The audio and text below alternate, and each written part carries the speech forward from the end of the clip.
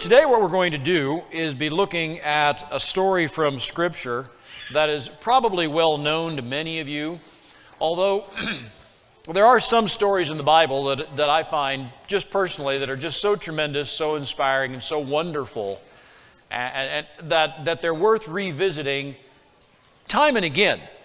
And all of us have our favorite stories. You know, it may be Daniel in the lion's den or whatever particular story in the Bible that you perhaps learned as a child, but as you become older, you see more and more value and insight as you re-examine it again and again. And today's Bible study is going to run that direction. So if you'd open up your Bibles to the book of 1 Kings, chapter number 17, we'll get underway. 1 Kings, chapter number 17. Now, our story will be of an expository style, so we'll spend a lot of time in 3 chapters of 1 Kings 17, 18, and 19. We will not read all of it, but we will not really need to read all of it because in some respects you should be familiar with the story, and we'll just try to hit the highlights as we make our way forward. The story we're going to be looking at is what I'm simply calling the Great Drought of Elijah. Some people call this Elijah's Great Drought. Whether or not that's good to ascribe it to Elijah or to ascribe it to God, I'll let you be the judge. Probably we should ascribe it to God and not Elijah, but nonetheless it's known as Elijah's Great Drought. And it's worth examining. Normally I wouldn't take my inspiration for a Bible study from looking at the weather. But all of us have probably experienced the unusual heat of the Midwest the last couple of weeks, and the very dry, increasing dry weather, and the large portion of the United States is under drought. And in fact, there's parts of Europe that are experiencing some heat and drought as well. And so from time to time, it might be good for us to just re-examine some of the issues involving the idea of drought and what that means. And probably one of the most notorious, most famous, most infamous perhaps of all droughts in Scripture is the one that we can look at here in the book of 1 Kings. So without further ado, let's jump into the story and we'll look at the different characters that are involved in this story, and we'll see what we can learn about this drought, about this story, about God, about Elijah, about the courage of one man, and about the value of being able to look at this story and see what we can apply to our own lives and to the history and the life of our nation right now. So let's begin in 1 Kings chapter 17, and we'll start with simply reading verse 1. It says, Elijah the Tishbite, who was of the inhabitants of Gilead, said unto Ahab, As the Lord God of Israel liveth, before whom I stand, there shall not be dew nor rain these years, but according to my word. You might pause right there. This was quite a declaration for an individual man to make. Amen. For a man to confront a king and tell him, on my word and on, apparently, my authority, a drought commences today, and it will not stop until I say, let there be rain. That's essentially what Elijah declared. Now, what do we know about this great man Elijah? Well, as it turns out, we don't know a lot. From these chapters and the chapters that extend into the book of 2 Kings and other bits and pieces scattered throughout Scripture, we know a few things. Now, in terms of his personal life, all we know is that he was from the land of Gilead, which was a portion of the northern kingdom of Israel. We know that he came from a little village, Tishbite, or perhaps Tishbite. Some people aren't even sure if that's an ancestor or if that's the name of his village. We know from other bits and pieces that he dressed in rough clothing. He was a hairy man. We know that, and we don't know if that means he had a long beard or long scraggly hair, or if it was hairy legs. We don't really know. It just refers to him as a hairy man who wears rough clothes, who spends a lot of time out in the wilderness. We do know from the text, the larger text of the stories about him, we know that he had a tendency to be a bit of a loner. He was a bit of an introvert, and a large portion of his career was spent hiding. That is, nobody could find this great man. But once in a while, he came out. And when he did, he was a tremendously bold person when he came out from the desert lands where he spent much of his time. He was an incredibly bold man. So I don't know if he was truly an introvert by nature. Some scholars think he was a very quiet and introverted person. Others think, well, so we really just don't know much about this man. We know a few wonderful and remarkable stories about his power. We know, and we won't read it today, but you know that he was taken up in a chariot of fire. So we know that he did not suffer death. We know that he appeared with Moses at the Mount of Transfiguration. That puts Moses and Elijah in an entirely different category of all Old Testament saints, does it not? Amen. So we know that Elijah is a remarkable man. And we know from bits and pieces in the New Testament that people expected Elijah in some fashion to possibly return and have a second chapter, a second life, shall we say, in a prophetic way. And that's scattered throughout the New Testament. So we know this was an incredibly remarkable man. We know that he had the certain characteristics and abilities to bring forward miraculous events that are hard to visualize. We won't read it today, but he ended his career in the book of 2 Kings by throwing fireballs at soldiers. If you'd like to read about that in the first couple of chapters of 2 Kings, soldiers tried to arrest him and he slammed fireballs at them and they just were toast, literally. So this is a man who is, really, really an unusual gentleman. But there's much we just don't know about him. We don't know, I don't know if he was married. We don't know if he had children. We don't know where his parents came. We don't know if he was rich or poor, tall or short. He was hairy. So we really don't know as much as we would like. But we know some things about these wonderful episodes. And we know that he was a tremendous man of God, tremendous man of great faith and confidence. And yet there are episodes and portions of his life where his confidence failed him. So let's go a little further into this story now. I've told you a little about Elijah, what little I know, what little as can be known. We know also that most of his career, not all of it, most of his career was connected with the reign of a king named Ahab. Now we know quite a bit about Ahab. We know that Ahab reigned over the northern kingdom of Israel. This would have been the 9th century BC. We know that Ahab was a rather affluent and wealthy king. Israel at that time, the northern kingdom, was experiencing a economic period of strength. We know that Ahab's father, his name was Omri, and his father was powerful and wealthy. So we know that Ahab ruled Israel during a period, the northern kingdom, a period of great affluence and power and influence. We know that Ahab had a very wicked wife, Jezebel. She's notorious. We know that Jezebel had such a strong and dominant, dynamic personality that she at times overwhelmed her husband. And I dare say that he might have even been afraid of his own wife. Jezebel was not native to the land of Israel. Ahab was. He was an Israelite.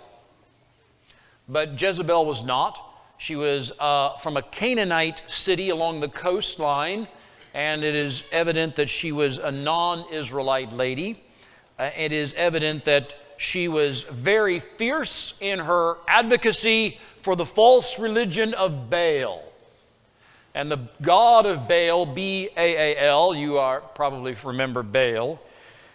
He was a popular deity in that part of the world in that century.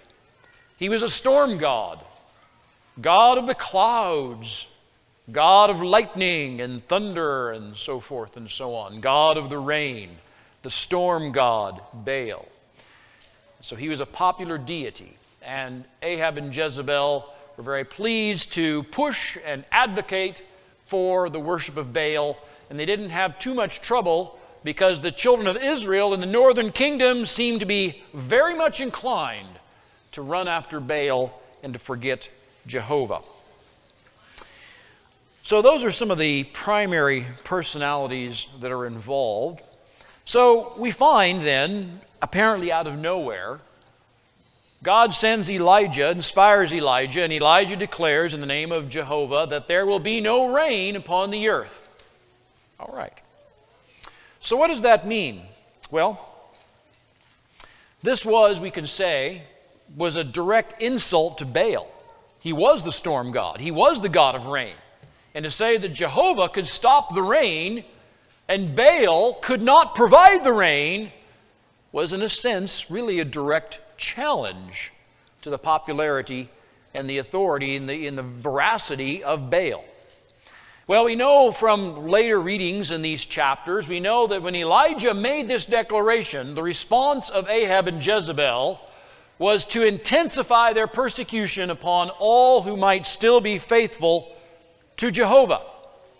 Their immediate response was to arrest and apparently attempt to execute anybody in the land who was of any leadership, that is, any prophets of God, anybody that was still publicly advocating in favor of the worship of Jehovah now had a target on them. And they went after all of these faithful people of God with great vigor and enthusiasm. And thus we find, if we go to verse 2 and 3, that Elijah disappeared. He simply disappeared. Now you may know the story well. The first place he went is described in the first several verses of chapter number 17. If you'd like to read verses 2 through 7, we find that Elijah was sent to live by a particular little creek, a brook, a stream. And God sent him to a particular stream named Cherith, a brook there. And he said, I want you to just live by this little creek, and I'm going to provide for you in a miraculous way. And indeed, this is the famous story of the ravens. The ravens brought bread and flesh, that is, meat, to Elijah. And he stayed there for a period of time. It doesn't really tell us how long he stayed there, but it does tell us that eventually the brook dried up and Elijah had to move on. Well, he then went. Elijah left that little brook, which was in the land of Israel, and he left the land of Israel. Now, if you keep reading in 1 Kings 17, in verse 9 it says, Arise, get thee to Zarephath, which belongeth to Zidon. And I'm going to introduce you to a special widow woman. So off Elijah goes. He's still essentially hiding. Now he has left the jurisdiction of Israel and is now living in essentially a non-Israelite part of the world along the coastline, what's now the Mediterranean Sea. So the drought is still going, of course. And really the drought extends apparently over the entire region. The drought did not stop at the border of Israel. It apparently was a regional drought. And in that particular village where he met this widow woman, she was also suffering from the effects of the drought. If you'd like to keep on reading, you may know the story. He's introduced to the widow lady, and he asks the widow lady for a drink of water. She says, fine. She brings him a drink of water. That might have been a little difficult, but they had water to drink. And then he says, could you make me something to eat? And you remember her response. She says, well, I'd like to be generous, but I don't mean to be, inhospitable, but I've only got enough food left for one final meal for me and my little son. And I'm going to go make that. I've got a little bit of grain left, and a little meal in the bottom of my flour barrel. And I've got enough for me and my little son. I'm going to go make ourselves a couple little cakes, a couple little patties, a couple little tortillas or whatever it was they were eating, a couple little small loaves of bread. We're going to eat it, and then I guess we'll die. And Elijah says, take a chance, madam. Give me a bite of food and see what good things might happen. So she does. And then, you know the rest of the story, right? Elijah says, hey, look, you don't need to worry.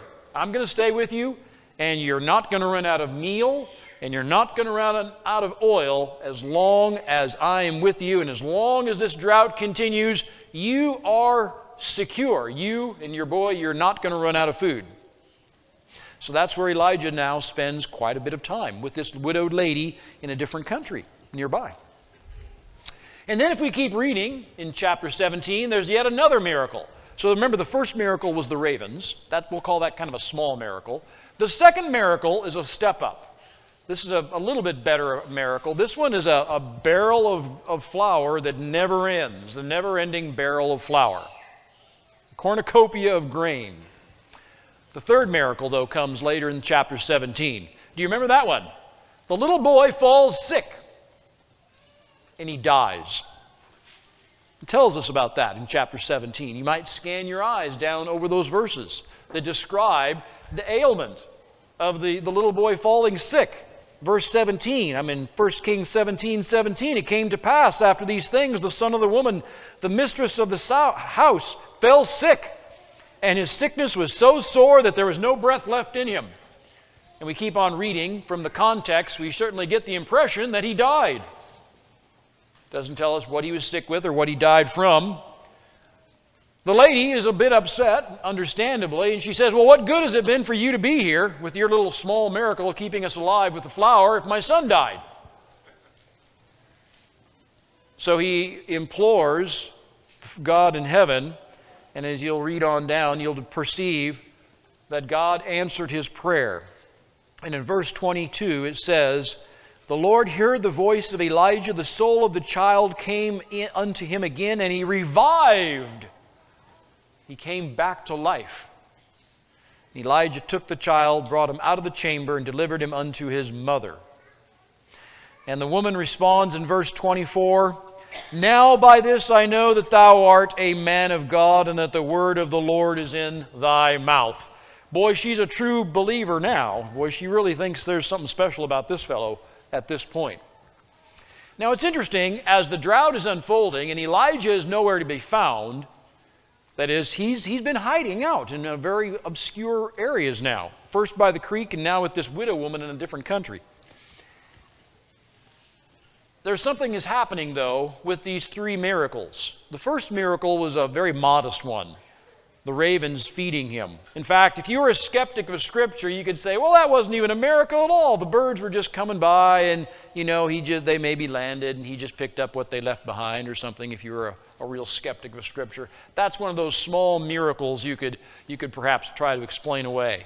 The second miracle is a little harder to explain away. That was truly a miracle, a never-ending cornucopia of flour and oil available. But the third miracle, now that one is pretty dramatic, raising someone from the dead. We see that what's happening is Elijah, in hiding, his reputation is being built. Now, the first miracle, maybe no one hardly knew about.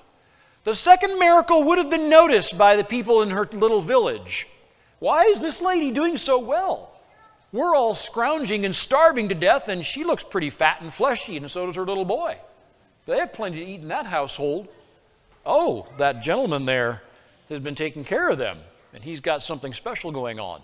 The third miracle is one that probably would not have been kept a secret. Do you think you would have kept that as a secret? Do you think that would have been a secret? Do you think that would have been published abroad across the town and the countryside and from one town to the next? Do you think that would have been published abroad? You bet it would have been. There's nothing more dramatic than bringing someone back to life who was dead. By this time, Elijah's reputation was growing and had grown probably very large as a miracle worker, a great miracle worker. And it's at this point that Elijah emerges and goes back to see Ahab. So let's pick up our story and get back to the business about the drought.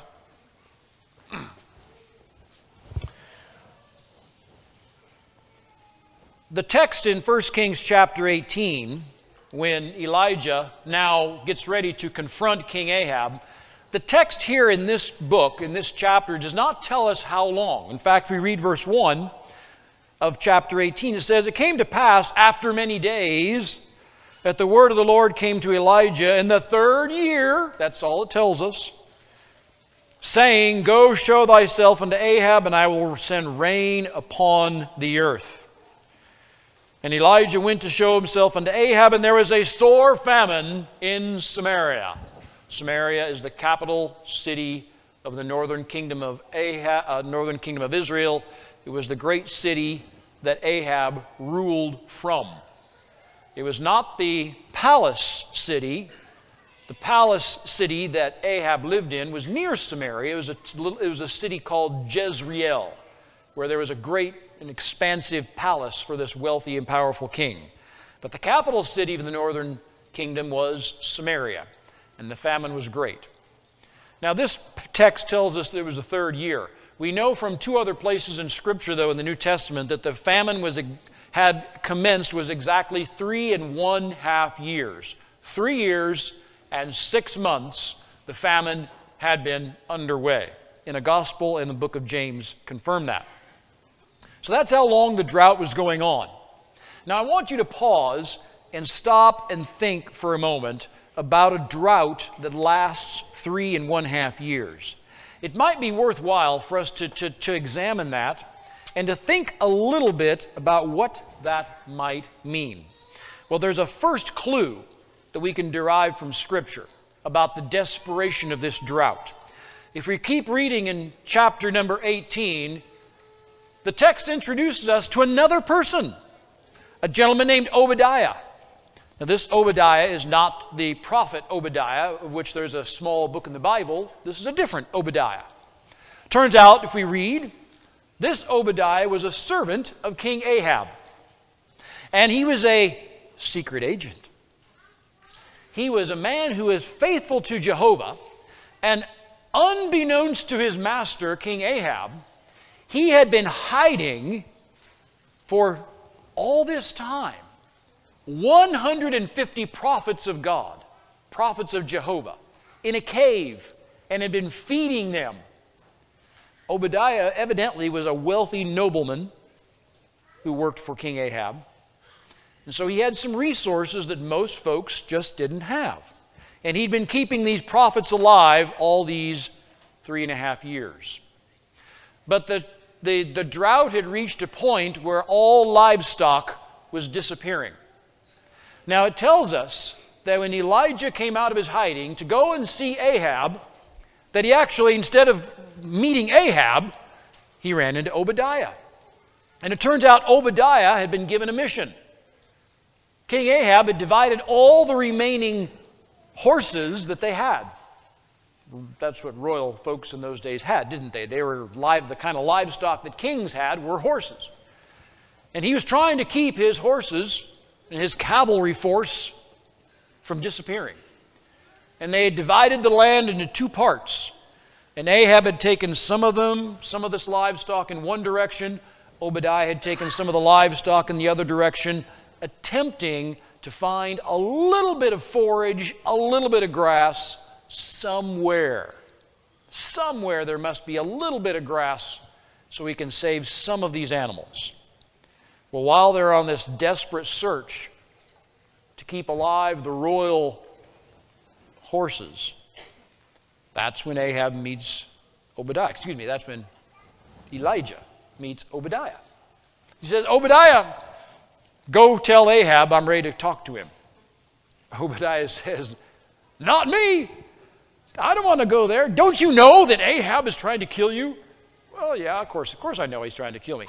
"Don't you know that Ahab and Jezebel have been scouring the land for years trying to find you? Don't you even know that they've actually gone to other countries searching for you, trying to extend their reach beyond, thinking, well, maybe he ran to this country or that nearby country?"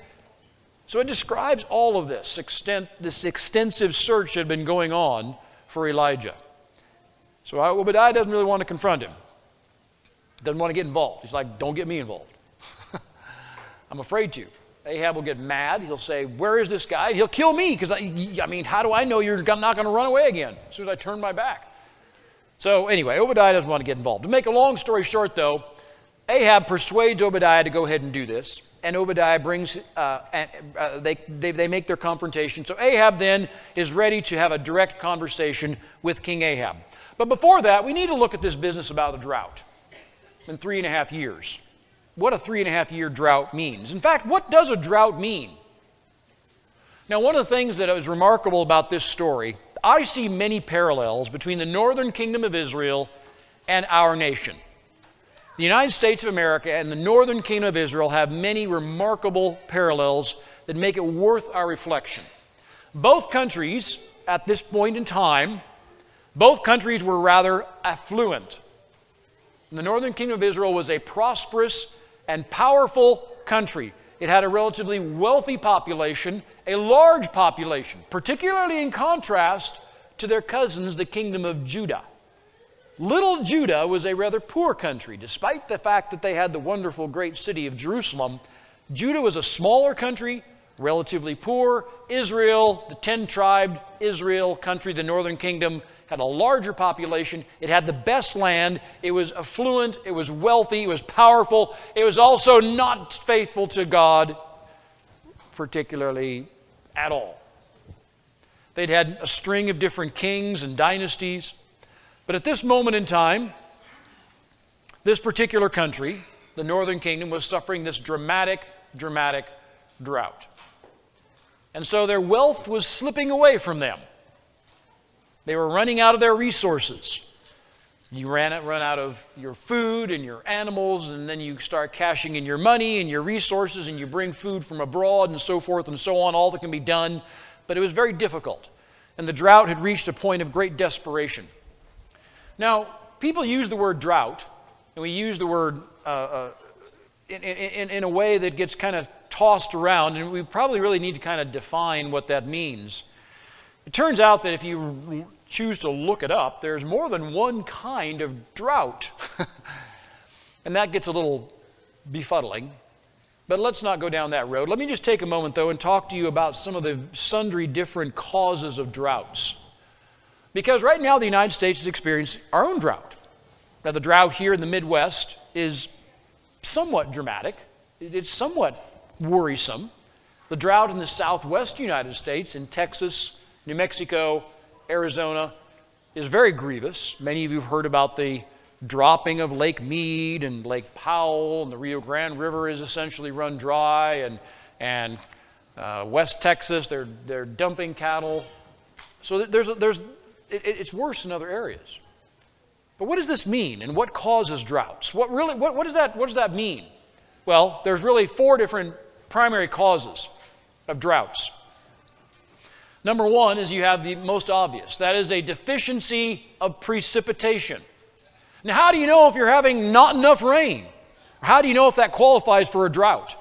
Well, here in Missouri, I'm going to digress for a moment as we talk about what a drought means. Here in Missouri, we receive annually about 40 inches of rain a year. Now, if we go an entire year and we only get 20 inches of rain, that is a significant drought for the Midwest part. For Missouri, that's a serious drought, is it not? That would be tough. That would be really tough on the folks here in Missouri. However, if you lived in the plains of western Kansas or eastern Colorado, 20 inches of rain, that's a pretty good year. They would not call that a drought. Where my mother grew up in eastern Montana in the northern plains, 20 inches of rain was a wet year. They would not call that a drought. They'd be celebration. So if you go to western Kansas, let's say, and they get 15 or 20 inches of rain annually on average, well, what does that mean if you lived in a different location? Well, if you lived in Death Valley, that would be, that's a once-in-a-thousand-year type year. It's so wet, where the annual precipitation is probably 1 or 2 inches a year. So it really depends. It depends on what is normal for your region. So droughts are local. All droughts are essentially local events. They have to be viewed locally. So the first one, a deficiency of rain, you have to determine what is normal. Now Now, that's not easy to do, though, actually, because you say, well, what's our 10-year average? Or maybe it should be a 20-year average, or maybe it should be a 100-year average. It turns out the question of what's normal in your area is a little harder to answer. But let me move on. So precipitation deficiency is one cause of drought. Of course, there's another type, and this is particularly prone to the land of Israel. And this is what you might say is an extension of a normal dry season. Now, just a bit of geography for you. The land of Israel is not a flat place. I haven't been there. I hope to go there, but I've read a lot about it. It's not a flat country. It's lots of hills and mountains and valleys. It's a relatively small country, but it's not very flat.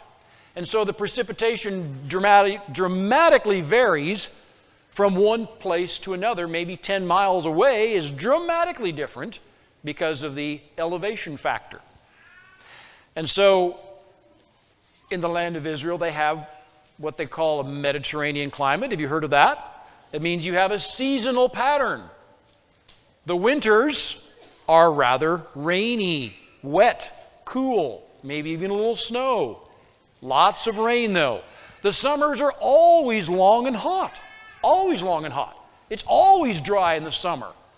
Always dry in the summer. It's nothing at all in the land of Israel to go 3 months without any rain. For them, that's normal. The problem is if you go 10 months without rain. The problem comes in the winter. If you don't get the winter rains, the ponds don't fill, the aquifers don't recharge, the wells that you count on to get you through the long, hot summer, they don't recharge. That's when you run into trouble. Nobody's surprised if it doesn't rain for 2 or 3 months in the long, hot summer in a Mediterranean climate. So that's the second. So the second type of drought is when you have this normal wet, dry season, and the wet season doesn't come, and you have this extended then period of dry weather. The third type of drought, you've heard of this one. I don't know if anybody knew anything about it then, but we now know that the great oceans have huge oscillations that set in motion huge cycles of wet and dry. Now, in this country, you hear about it because this particular one affects us somewhat from time to time. That's El Nino, right? And that goes out into the Pacific Ocean. And you've got this giant oscillation of Pacific Ocean patterns that push rain towards South America, or maybe it pushes rain up towards Central America, or maybe it pushes rain up toward North America. And it all depends on what's happening in the South Pacific. The same thing happens in the Indian Ocean, and to a smaller degree, the same thing happens in the Mediterranean Sea, which is a pretty large body of water, and the South Atlantic. So you have all these other larger patterns, and those can get messed up, and nobody seems to know why. All right, well, and of course then you heard this, climate change. Climate change. Now, I don't want to digress too far. Climate change is real. Now, when I say climate change is real, I could take you back in history hundreds of years, and we could talk about how once upon a time, Greenland, when the Vikings settled there, was much milder. And that's why they settled and stayed. It wasn't too bad. And then after about 300 years, it got pretty cold and frozen. And that's when they abandoned the colony in Greenland. They say, we're out of here. There's no green grass growing anymore.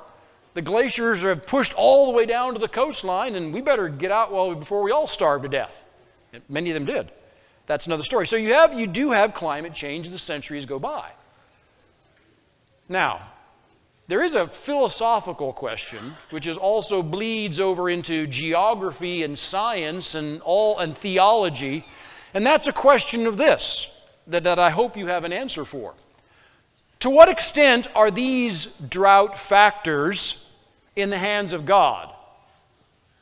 To what extent are these in the hands of God? No, I would say this is essentially all completely in the hands of God. It is completely in the hands of God. That is to say, the first precipitation deficiency, like we are experiencing right now here in Missouri in the month of July, the extension of a normal dry season, El Nino, or climate change, I argue, all of those are a God thing. That's all a God thing. all a God thing. All of that is in the hands of God. Now, I base that on theology. I base that on my theological worldview. That's my opinion. Based on my theological opinion and my perspective that I think is biblically accurate, that God is sovereign. Now, the word sovereign means God is all-powerful. That's what it means. So you have to ask yourself, do you believe that God is all-powerful? Or do you believe that God is somewhat powerful, moderately powerful, reasonably powerful, but not all-powerful? Do you believe that God has control over climate change? Or does man have control over climate change? Does God have control over the Southern Pacific Oscillation, El Nino?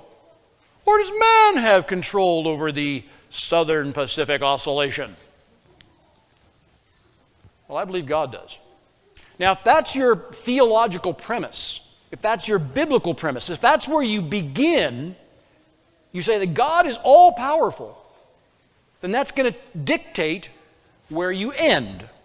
And that's going to tell you that people who say, well, you know, God's pretty powerful, but man can do a lot too. You know, man can do a lot too. Man's pretty powerful. Man's pretty smart. Man can manipulate the weather. Human beings can manipulate the weather. To that I have to say no. And I don't really have to spend a lot of time reading about all of the various scientific factors to say that scientific case is not going to hold up under scrutiny. And I know it's not going to hold up under scrutiny because if I have to choose between the opinion of a scientist and the opinion of Scripture, it's an easy call for me. Scripture is authoritative, and the opinion of scientists, as we have now seen at the end of the pandemic, they come and go with political winds of change. So I don't need to spend a great deal of time on this particular point, but I think it's worthy of you spending time on, because this also dictates how you respond. Not only on these large, huge pictures in the world, but how you respond about God's sovereignty in your life. You see, if you believe that God is sovereign over all the world, which includes all of the climate and the weather, then you're going to believe that God is sovereign in my life. God has a hand in my life, and He can see much further than I do. And even the things that happen that I don't understand, I can trust that God is prevailing. So these are kind of important philosophical questions that you've got to work your way through. And so this is kind of an important digression. Now, real quick, just one or two more thoughts on droughts. There are factors that humans do possess that can worsen a drought. That is, mankind can make things worse. There's a real good example in the Western Plains in the 1920s. We spent a lot of time plowing up land that shouldn't have been plowed up. We planted wheat. That made the dry season of the 1930s much worse than it would have been.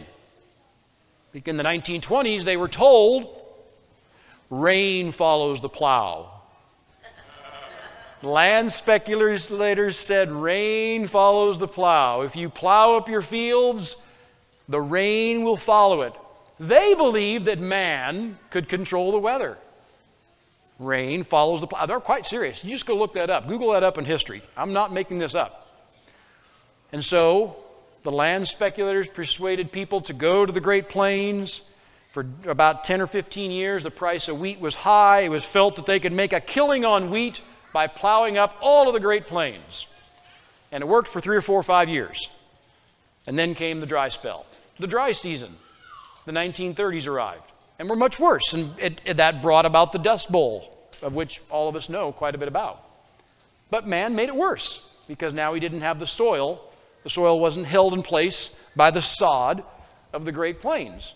And eventually people figured out we've got to put much of that back into grass, which is where it should have remained. There's other things that man can do. We can mismanage our limited water resources. A lot of people think that's what's happening in the American Southwest now with the great rivers like the Colorado and the Rio Grande, but that's another debate. So I don't believe, however, I just want to just go on record as a final thought here before we get back to Scripture, I don't believe in man-made climate change. I don't believe that human or animal emission of CO2 or methane are making one whit of a difference. And so I don't think you need to worry about that. So I'm not about to get rid of my cows because they pass gas in the pasture. And so forth. Now, let's return to the Bible and get back to the high point of this story. Now, you'll recall what happens next as we go through 1 Kings chapter 18. Elijah and Ahab have a conversation. And Elijah comes to Ahab. I'm going to read in verse 17, in 1 Kings chapter 18, beginning at verse 17. And it came to pass, when Ahab saw Elijah, that Ahab said unto him, Art thou he who troubles Israel? There you are. You're the guy who started all this thing. This giant drought, 3.5 years. You're the one. Are you the one that's given us all this trouble? And Elijah puts it back on him. Elijah says, I have not troubled Israel, but thou, and thy father's house, and that ye have forsaken the commandments of the Lord, and hast followed Balaam. You decided you wanted to follow the storm god instead of Jehovah. And then he challenged him. He says, Gather all your prophets of Baal, and meet me at Mount Carmel. And so they did. Ahab agreed. We find in verse 20 that Ahab gathered the prophets of Baal that were under his domain and jurisdiction, and they met Elijah. And here comes this tremendous confrontation now. Now, Mount Carmel, geographically, is immediately adjacent to the sea, the large sea known as the Mediterranean. It's right smack on the coast, pretty prominent, large hill, probably bigger than Blue Mountain, very prominent region. Turns out that Mount Carmel was kind of special to the prophets of Baal, because you've probably heard in the Old Testament the phrase high places, haven't you? Turns out that Baal, the god of the storms, they have most of their sacred spots on hilltops. Hilltops, particularly hilltops that have timber on them. The high places and the groves. And that's where Mount Carmel was. Mount Carmel was a high place where there was timber, a big hill, and this is essentially kind of like if you had a basketball game and you have two teams that are playing, one has a home court advantage. In this case, Baal had a home court advantage. This was their hill. This was one of their great high places. So Elijah says, meet me on Mount Carmel. And you probably recall the story, don't you? It tells us in wonderful language how it all unfolds. Elijah confronts Ahab and the prophets and all the people that are gathered there. This was a public spectacle. There were many, many people there. We don't know from Scripture how many people gathered to watch this event. But you get the impression that there must have been probably thousands of people who gathered. And so Elijah makes this tremendous confrontation, a public confrontation. And he says to Ahab, and he says to all of the people, verse 21, How long halt ye between two opinions? If the Lord be God, follow him. But if Baal, then follow him. And all the people answered not a word. They didn't know what to say. And one of the things they weren't used to was this type of courage, this type of boldness. Elijah, whatever his shortcomings may have been, he had within him this incredible boldness and courage that is rare. Exceedingly rare gift that God gives unto men. And when he said, right there, all of you people listen. There's 450 prophets of Baal, and there's one prophet of Jehovah, me. 450 to 1.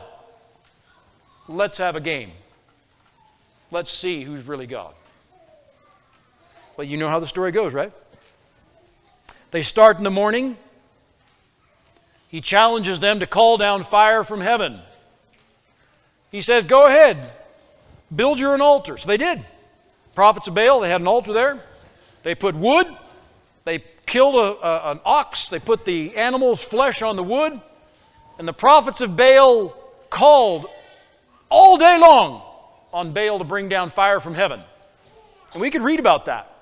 You probably remember the story. It says in verse 26, they took the bullock which was given them, they dressed it, they called on the name of Baal from morning until noon. O Baal, hear us. But there was no voice, nor any that answered. And they leaped upon the altar which was made. And it came to pass at noon that Elijah mocked them and said, cry aloud, for he is a god. Either he is talking, or he is pursuing, or he is on a journey, or peradventure he's sleeping and needs to be wakened up. Cry louder, your God's asleep. Maybe he's busy. Who knows what he's doing? Cry louder. And they cried aloud and cut themselves after the manner with knives and lances till the blood gushed out upon them. And it came to pass when midday was past, and they prophesied until the time of the offering of the evening sacrifice, that there was neither voice, nor any to answer, nor any that regarded. So quite literally, they spent all day long crying, leaping, cutting themselves, calling out to Baal, 450 of them, dancing and prancing around their altar on the top of Mount Carmel, a place they were familiar with. Nothing. But you know how the story goes, right? You know what happens next. Elijah says, all right, my turn now. I've given you all day. You're probably exhausted. Elijah says, all right, my turn. So it says he reassembled an altar. He had to make a new altar now. So he gathers some stones. It says in verse 30, he repaired the altar of the Lord that was broken down. That word Lord, of course, is Jehovah, the Tetragrammaton. And Elijah took the number of stones. I'm in verse 31 of 1 Kings 18. Elijah took the stones according to the number of the tribes of the sons of Jacob, unto whom the word of the Lord came, saying, Israel shall be thy name. And with the stones he built an altar in the name of Jehovah, in the name of the Lord. And he made a trench about the altar, as great as would contain 2 measures of seed. He put the wood in order, cut the bullock in pieces, laid him on the altar, and then he said, remember what comes next? You ought to if you know your Bible stories as a child. That's why your children need to know their Bible stories. He says, bring water. 4 barrels of water. Pour it on everything. And then he said, that's not enough. Bring 4 more barrels. Then he said, that's not enough. Bring 4 more barrels. 12 barrels of water, saturating everything and filling the trench. Of course, 12 is significant, right? Bear in mind that there's a 3.5-year drought. Everything would have been utterly bone dry. Imagine the wood that was put under the altar. 3.5 years of wood drying. This was dry wood. Elijah wanted to be sure. He wanted to be certain that there was no mistaking.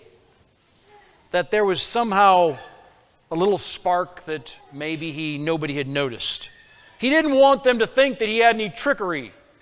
That the wood that was so dry that would catch on fire quite easily. That somehow he didn't have a little spark that nobody noticed. No shenanigans like that. Elijah wanted to be absolutely certain that when this fire came down, that it was from God. And it wasn't the hand of man. Well, we know how it goes. And it came to pass, in verse 36, Elijah the prophet came near and said, Lord God of Abraham, Isaac, and Israel, Let it be known this day that thou art God in Israel, that I am thy servant, and I have done all these things at thy word. Hear me now, O Lord. Hear, that this people may know that thou art the Lord God, and that thou hast turned their heart back again. Then the fire, I'm in verse 38, one of the most dramatic verses in this portion of Scripture. It says, the fire of the Lord fell, consumed the burnt sacrifice, and the wood, and the stones, and the dust, and licked up the water that was in the trench. Let that picture in your mind. Just imagine that. Imagine that kind of a fire that fell. Nothing was left. Not only was the wood gone and the oxen was gone and the water was gone, but the stones were burned up. What kind of a fire must that have been? I don't know, but just think on that for a moment, and you have to say, wow, what a God. Well, it made an impression on the people, would it not? How could it have not? And when all the people saw it, they fell on their faces and they said, the Lord, He is God. The Lord, He is God. Literally, if we went into the Hebrew, that would be something like, Jehovah, He is Elohim. Jehovah, He is Elohim. Elohim meaning God or deity. Jehovah is the only God, the one true, single, only God. The people were compelled to acknowledge this. And so strong was their compulsion, and so strong was the persuasion. And even Ahab, when you read the entire text, you get the impression that he was convinced as well. Because the next thing that happened is Elijah said, let's go kill all the 450 prophets of Baal. And nobody got in the way. Ahab didn't try to stop him. The people didn't try to stop him. So they took him off to a nearby stream, and the 450 prophets of Baal were executed that day on the spot. Well, what happens next? Well, Elijah says, okay, Ahab, you wanted the drought to end? The drought's ending. He says, time for you to head back home. Now you get and you go back to Jezreel, to your palace, because there's a big rain coming. And we could read about the details, but we won't take the time. Time is short.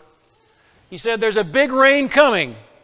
And by golly, there was a big rain coming. A big rain came. And it came right away. A huge storm came up. Rain fell. Ahab went back to the palace to report to Jezebel. And we come to the next portion of this great story. Now, we don't have as much time to explore this in chapter 19 that I would like to. But before we close out, we need to touch base with a few things out of chapter 19. I'll let you look at this on your own, but let me summarize if I may. Jezebel does not respond like Ahab. Jezebel says, on my honor, I'm going to have this man killed. Jezebel is angry beyond all reason. And she puts out a death warrant on Elijah's head. Now you might think that Elijah, after such a dramatic miracle, would be not very worried. After all that, why should he be afraid of a woman? Apparently he was. And it doesn't really exactly say that he was afraid, but it tells us that Elijah fled the country again.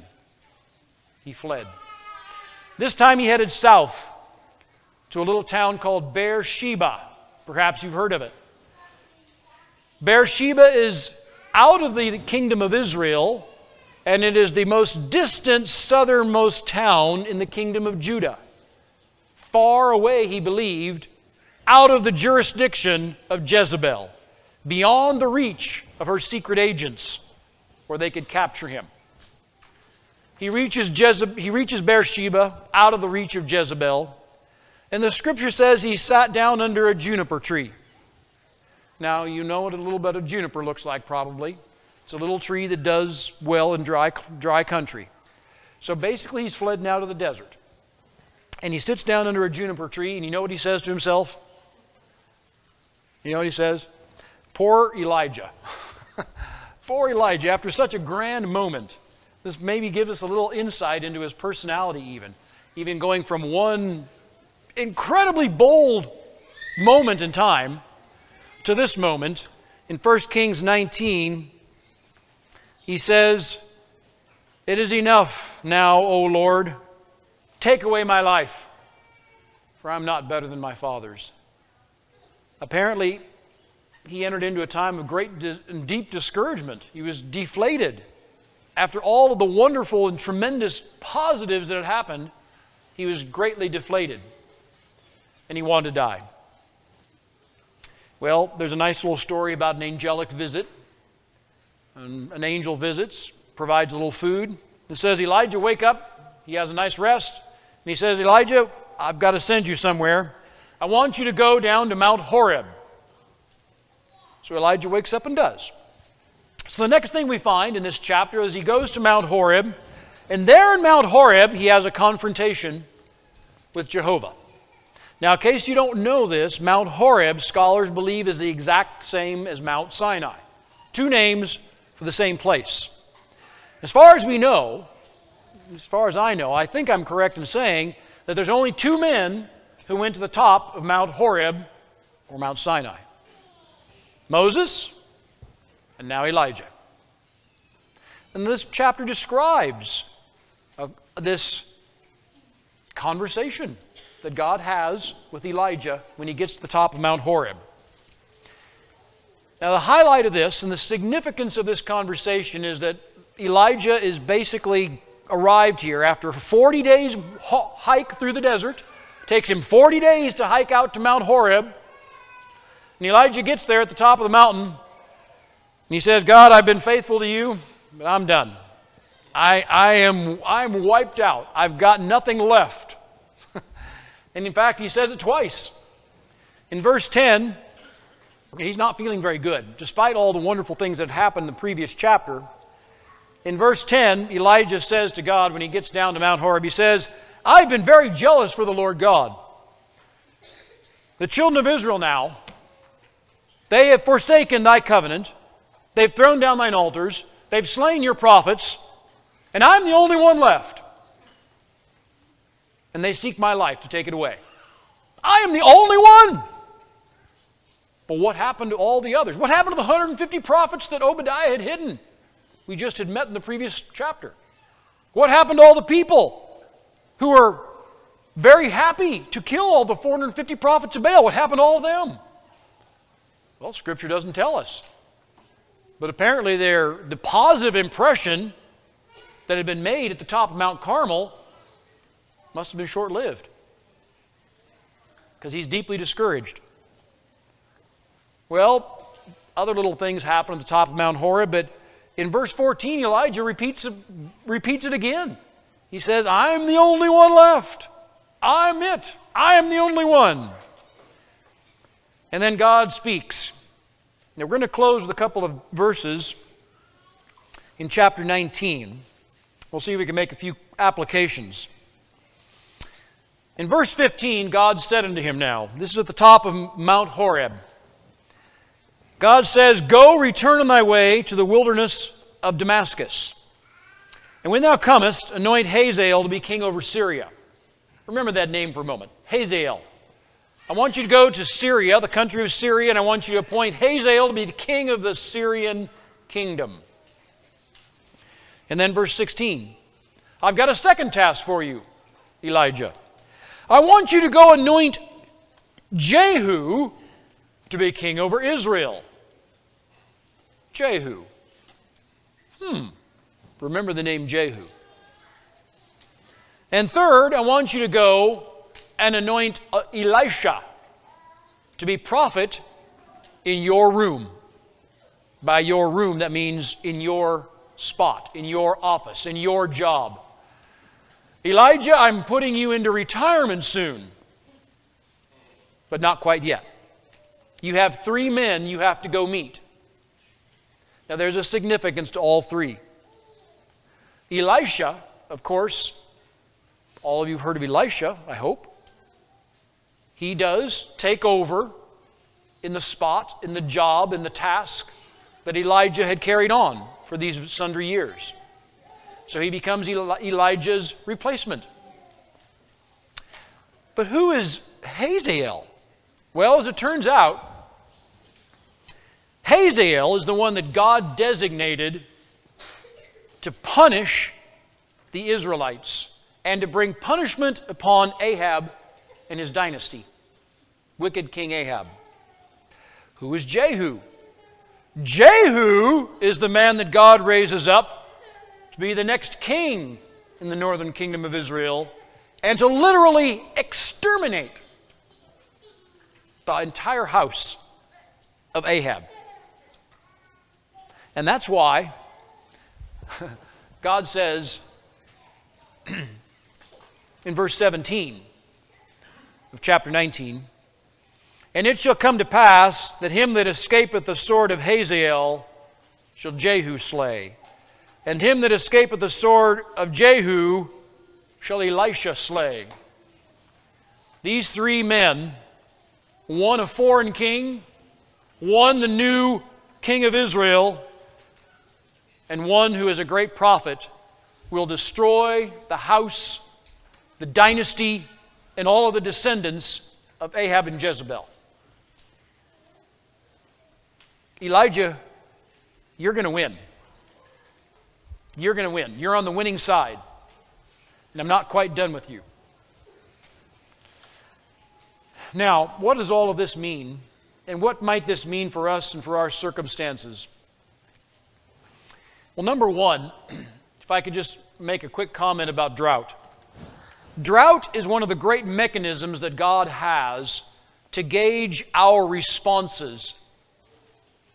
If you fall into either the conservative or the liberals, the extreme conservatives who believe that the weather is manipulated by the Russians or by HARP, then what you're saying is that God does not have the tool of a drought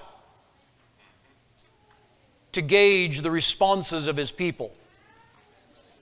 Or if you join those who say that climate change is all about man's activities, then you also say God does not have the ability to use the drought. The drought's not from God. The drought's not from God. It's from that big machine in Alaska that sends those radio waves up into the atmosphere that the Russians are running or somebody else is running. The drought's not from God. It's from CO2 emissions. Well, I have to assert from my understanding of theology and Scripture that both positions are wrong. Drought is from God. Amen. Only God controls the weather. Only God has that kind of power.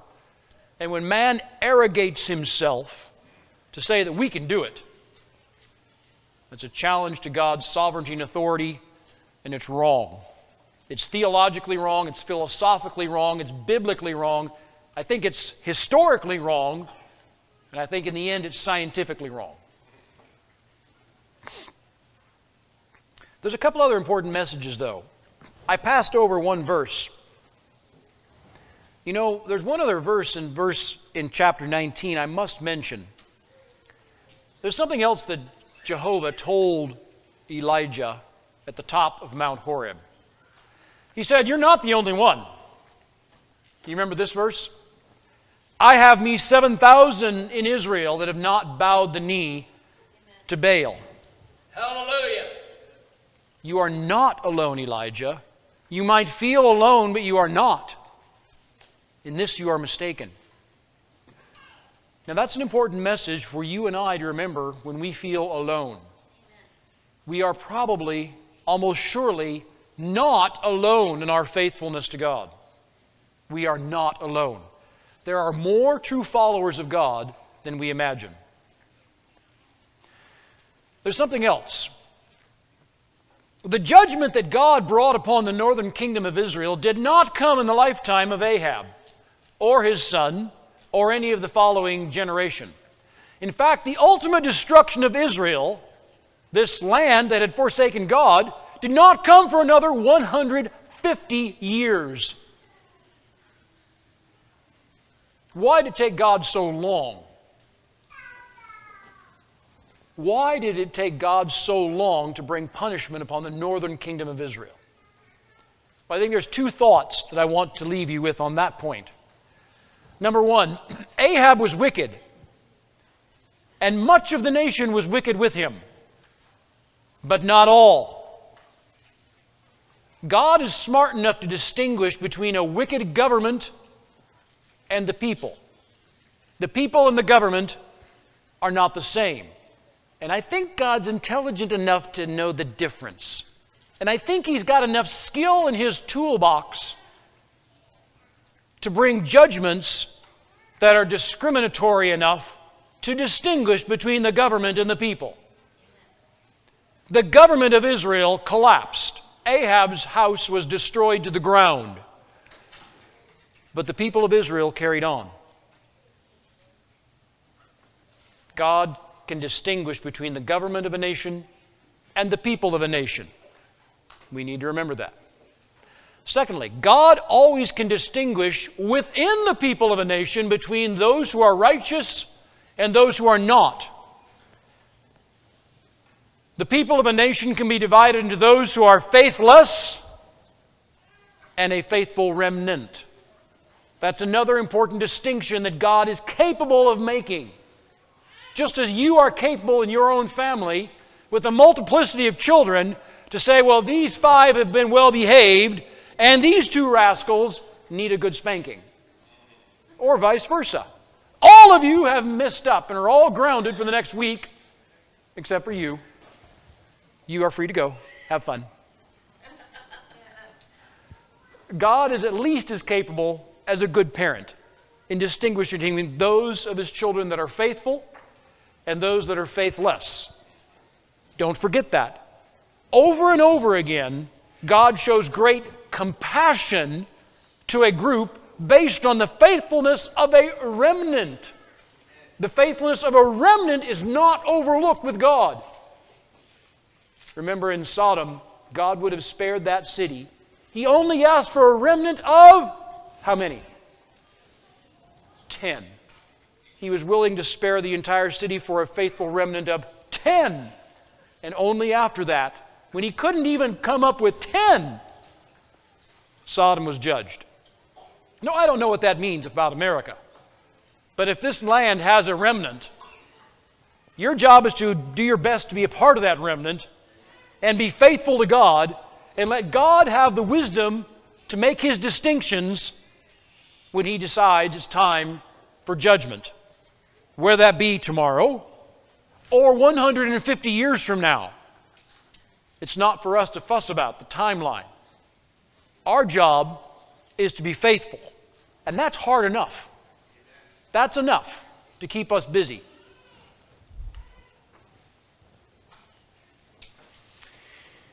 Finally, the courage of one man can make a difference. Now, I don't know if there is an Elijah in our land. I don't know if God has someone in the wilderness of America who might pop up out of the woodwork the way Elijah did, that has that kind of unbelievable devotion to God, confidence, charisma, and leadership to do something like Elijah did. I'm not really expecting it. But one person can make a difference. One bold man can make a difference. So be encouraged that courage and dedication on your part will not be overlooked by God. The future of this land is in God's hands. Wicked rulers will one day receive their just reward. Amen. Our duty and our obligation is to be faithful to God and respond to His judgments in a way that's pleasing to Him with a soft heart and a commitment to His desires. Thank you for your time today. May God bless you all.